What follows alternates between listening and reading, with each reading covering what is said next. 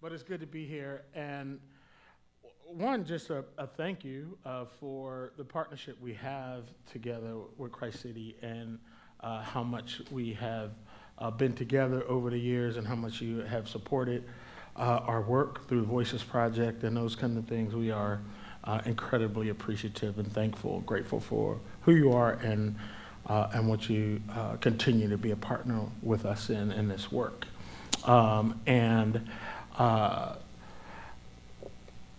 I didn't know Tamara was going to be here. I have a really close friend who happens to be here. Tamara Weitzma is over there, and I'm like, what are you doing in D.C.? So her daughter, Mary Joy, is really special to our family, and I am her crazy uncle, and glad to see that she is moving to D.C. and glad to see her. Just know, don't mess with Mary Joy because she got a crazy uncle. And she got some more uncles in Philly. They can be up here real quick, all right?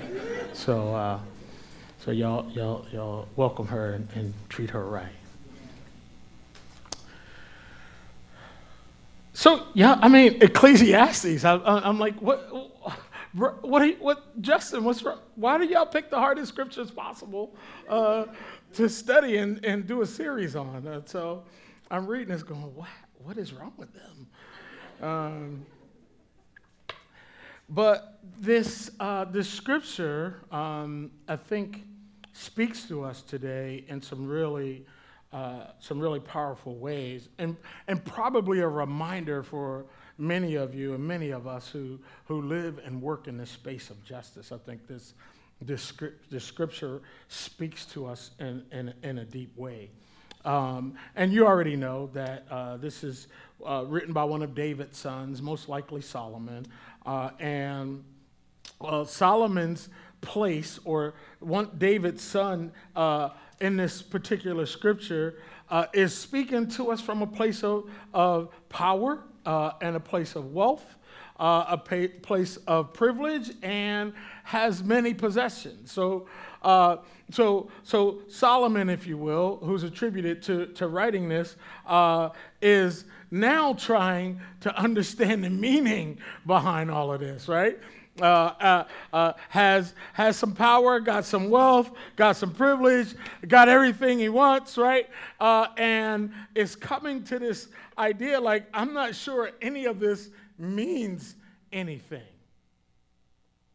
And he's seeing something or alluding to something that intrigues him, I think, out of this, and that is he's seeing meaninglessness in a lot, but he's also intrigued by the folks who don't have these things, but yet seem a little more grounded and rooted in their lives. And he even goes as far as say, they sleep at night, and I don't sleep, right?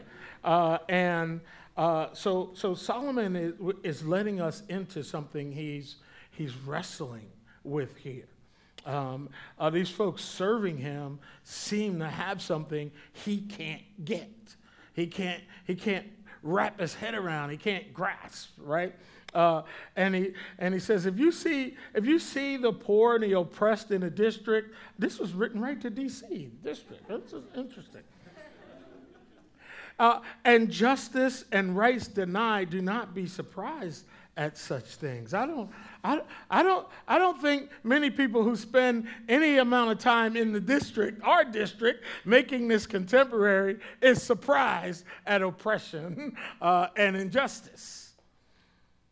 And Solomon is making this clear, the writer of this book is making this clear, saying, don't be surprised at this. There are deep levels of oppression. Right?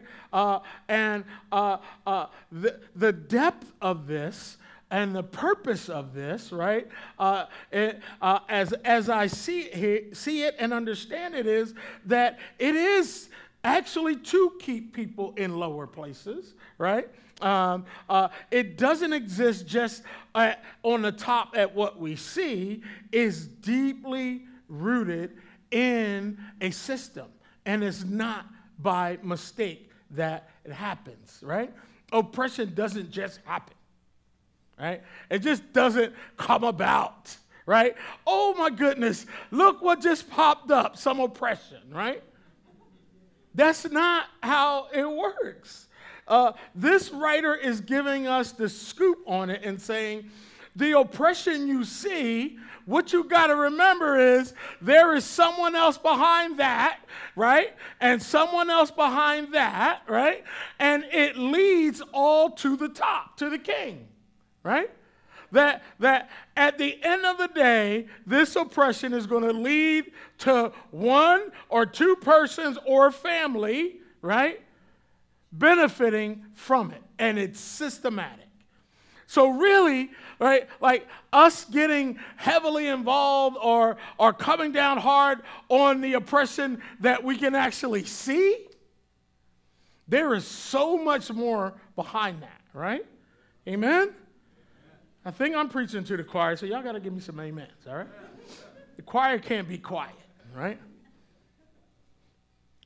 So, an example is, I live in Oregon, and I live in, no.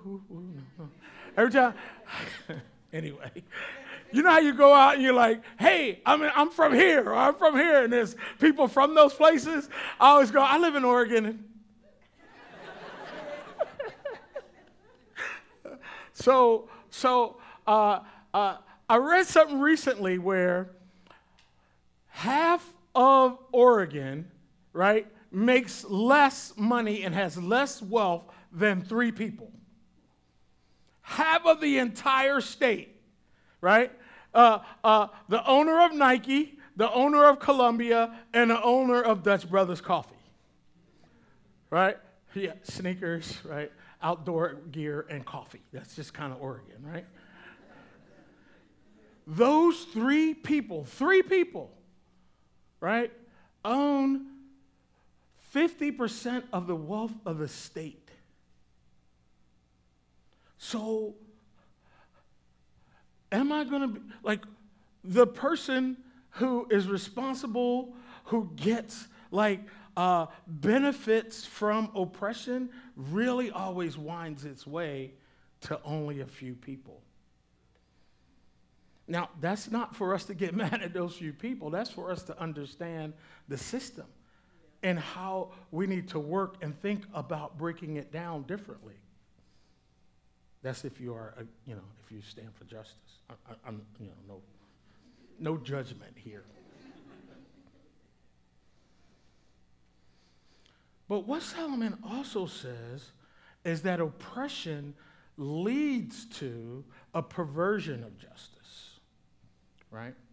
That it gets altered, right?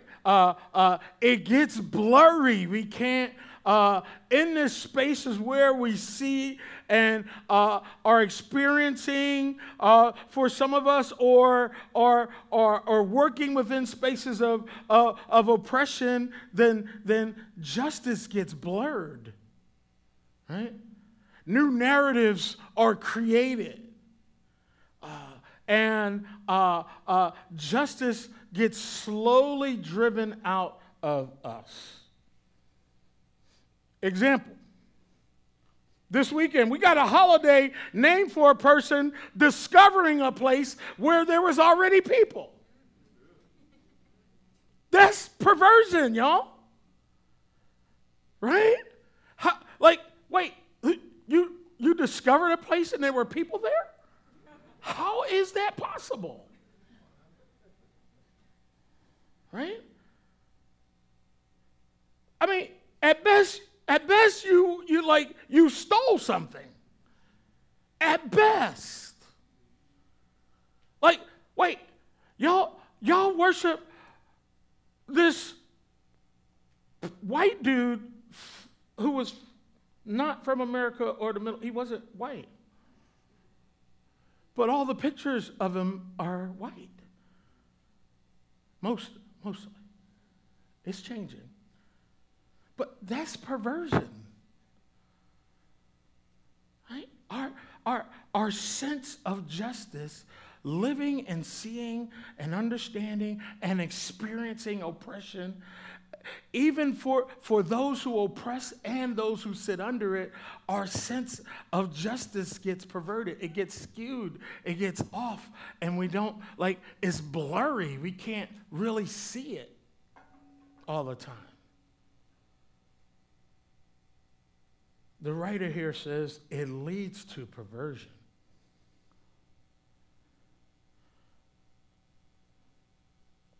We can't always see right and wrong. We can't always understand the corruption around us. That's one part of what the writer here, what Solomon is saying. And then the second part he says is this idea around money. That whoever loves money, they will never have enough, right? So there's oppression before us. There's a blur around what justice really is as we celebrate indigenous people. Right? There's blurry. And then this idea of what money means drives it even deeper, right? Now, I always got to put a little caveat in here that I grew up extremely poor, so getting paid was I need to make some money, right? So I am not talking about not having money. What the writer here is saying is when our gaze and our love of money, right, and how we chase money is mixed in here, we got some trouble. That not only do I have to think about how I clear up justice in my mind, right? But I also, in that space, can't fall in love with this idea of money. I don't know how many of you grew up without any of it, but it can, the chase of it can capture your heart, right? My family got kicked out on the streets. I want a house, babe, and I'm going to go after that. And I'm falling, I'm chasing the Quan. I don't know about you. I don't know what your experience is, but it's easy to go down that path. And Solomon makes it clear, hey, that is a mistake. And remember, this writer has everything. This writer wants for no possession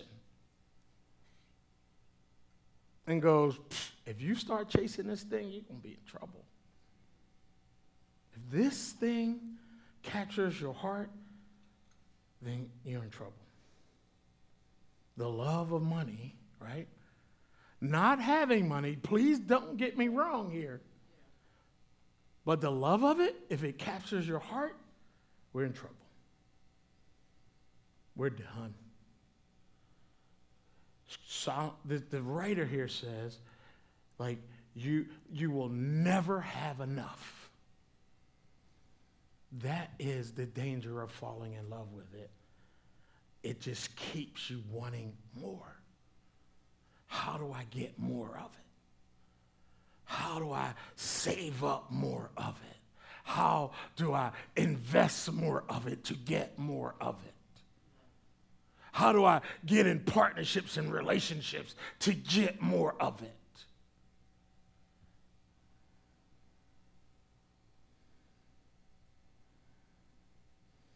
And he says, the scripture doesn't condemn having money, but it warns against putting it in our heart because some things that happens from that. Just a couple things real quick. It begins to dictate our relationships based on income levels, right? when we fall in love with it, like certain people we want to be around and certain people we don't want to be around. Right? You ever heard the statement, kings talk to kings?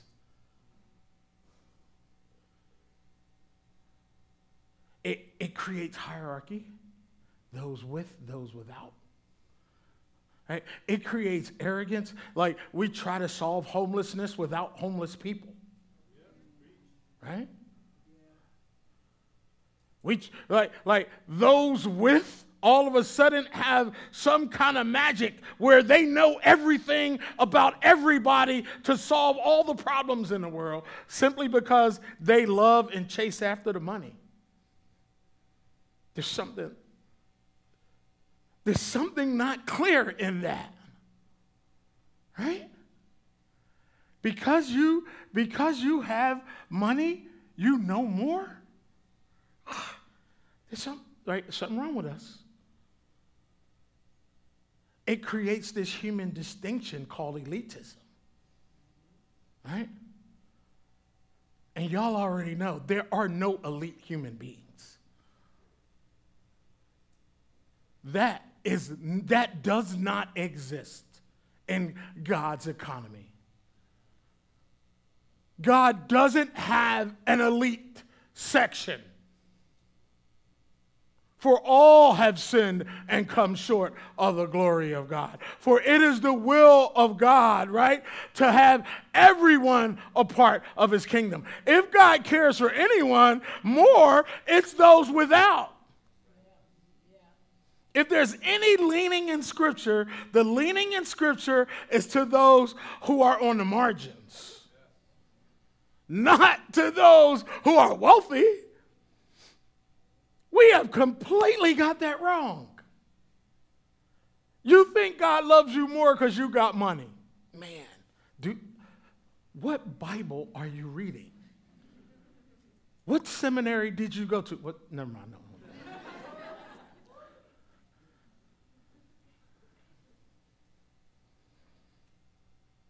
It warps our sense of community, drives us into me, myself, and I, right? Oh, it's about me. It's about my family. It's about my people. I gotta get my folks in place.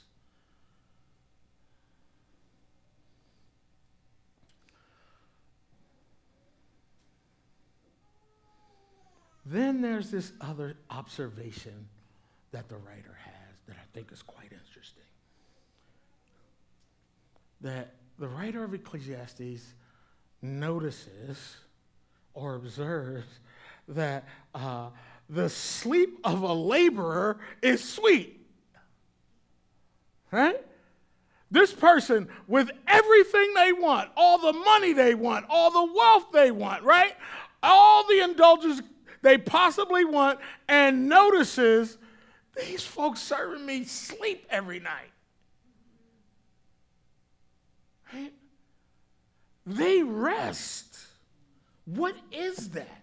Whether they eat little or much, their sleep is sweet, right? And I don't think this is just talking about like going to sleep at night, right? Although I like my wife and I go back and forth all the time because give me 2 minutes, I'm out, bro. Like no problems.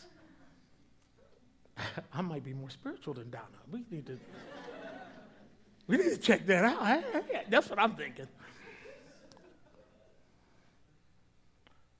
But as for the rich, their abundance permits them no sleep. I think this is talking about anxiousness, right? And anxiety.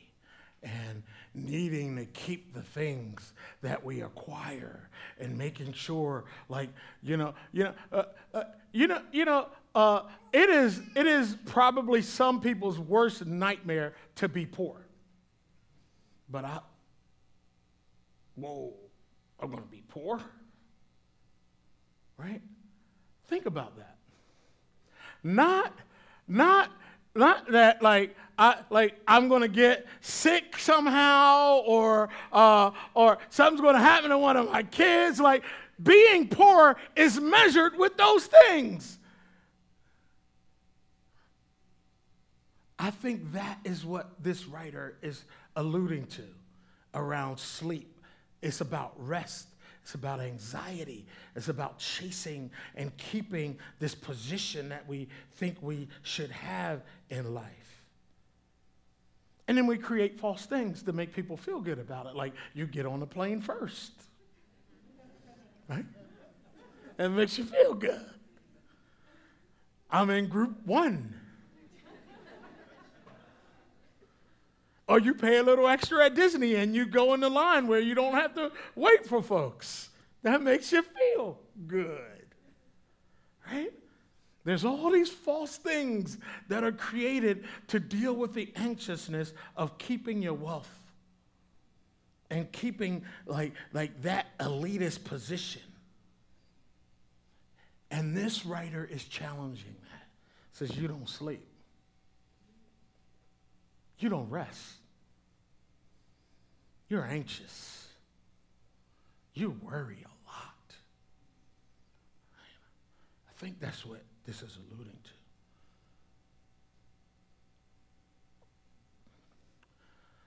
Then this writer,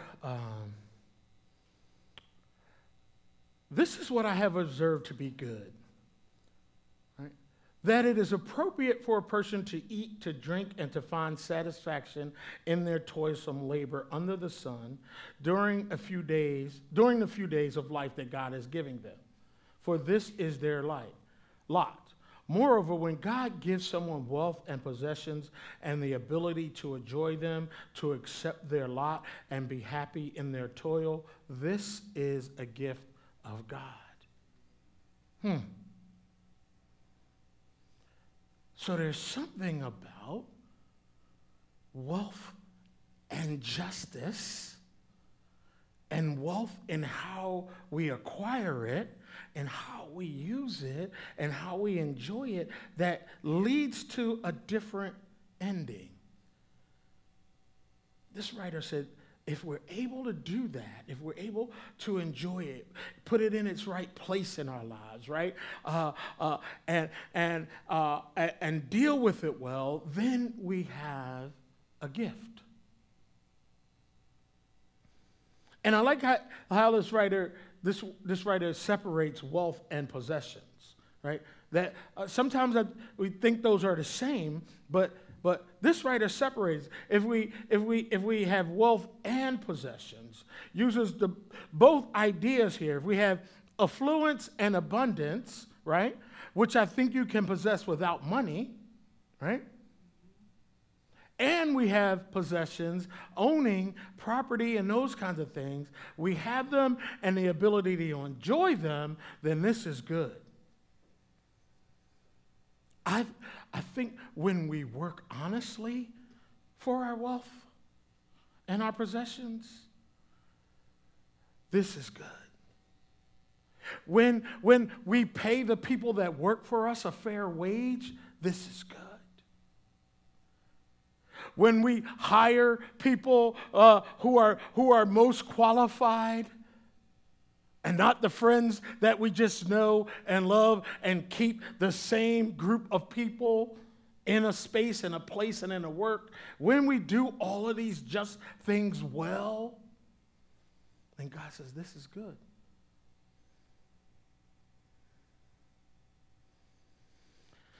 So maybe, just like there's a deeper part, there's a systematic, if you will, oppression, right? There's a systematic injustice.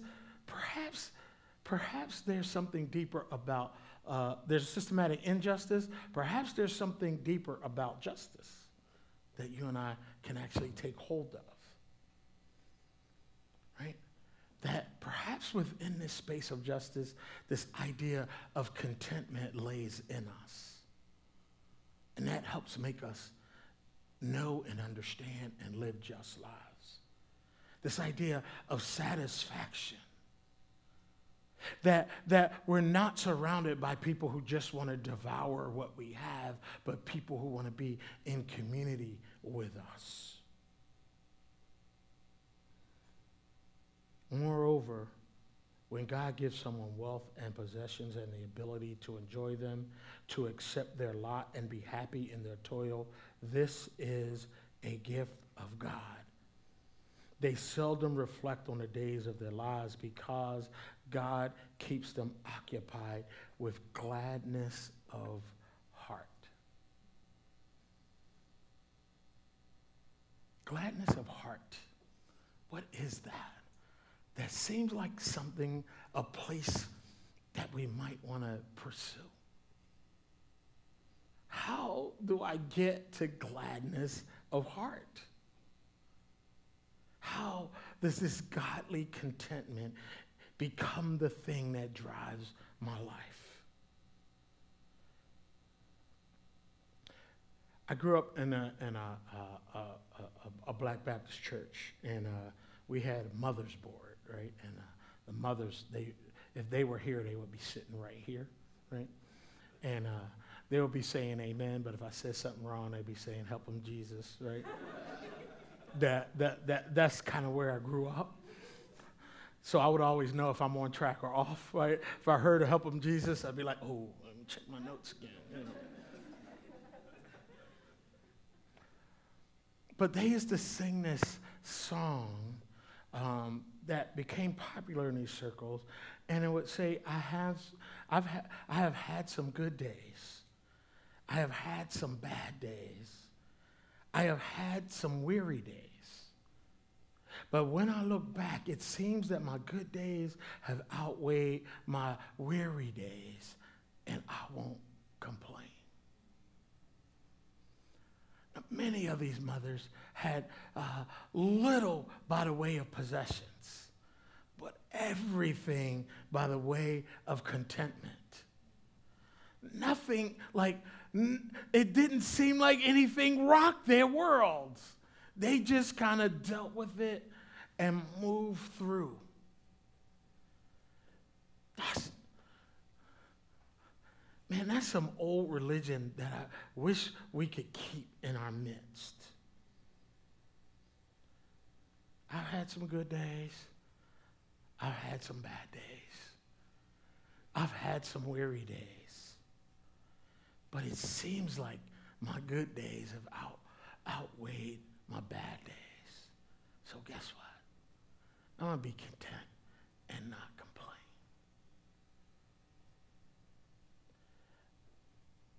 Last thing,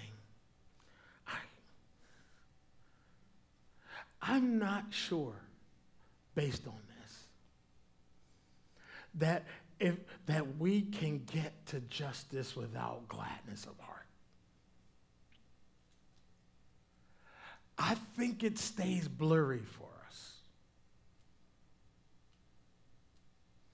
If we can't get to this godly contentment, I'm not sure that the lines of justice aren't always blurred.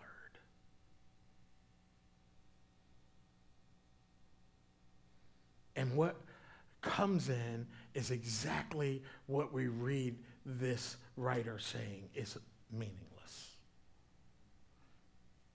Without gladness of heart, it just becomes meaningless. And that will permeate our being.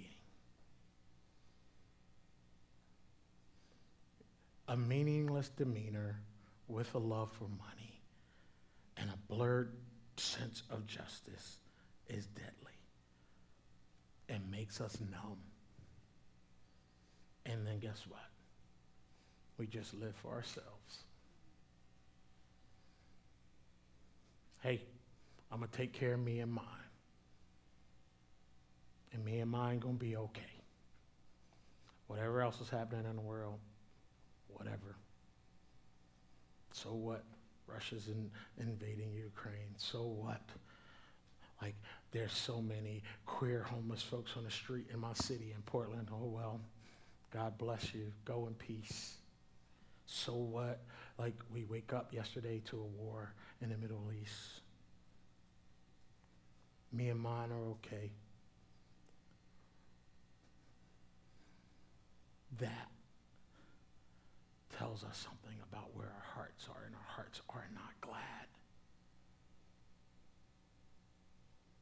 Then we justify privilege, we justify elitism, right? And the perversion sits in us. Then it makes sense. It makes sense if you're not documented in this country and we take your kids away from you and you're separated at a border, have no idea where you are. Oh well. Because our justice is perverted. Prisons for profit? Oh yeah, that makes sense. Make some money off of it. Women making less than men? No problem. Cool. Oh, hey, women, fight for your right.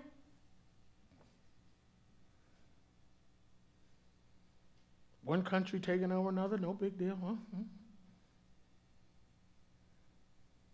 These are the repercussions of hearts that are not glad. And I think if you and I move towards what does contentment and a glad heart bring me in, how does that bring me deeper into the space of justice and disrupting and dismantling the injustice around us? A system that leads right back to the top where only a few people benefit from it. God, make my heart glad so that I sit in this space well and represent contentment and justice in a different way. Let's pray.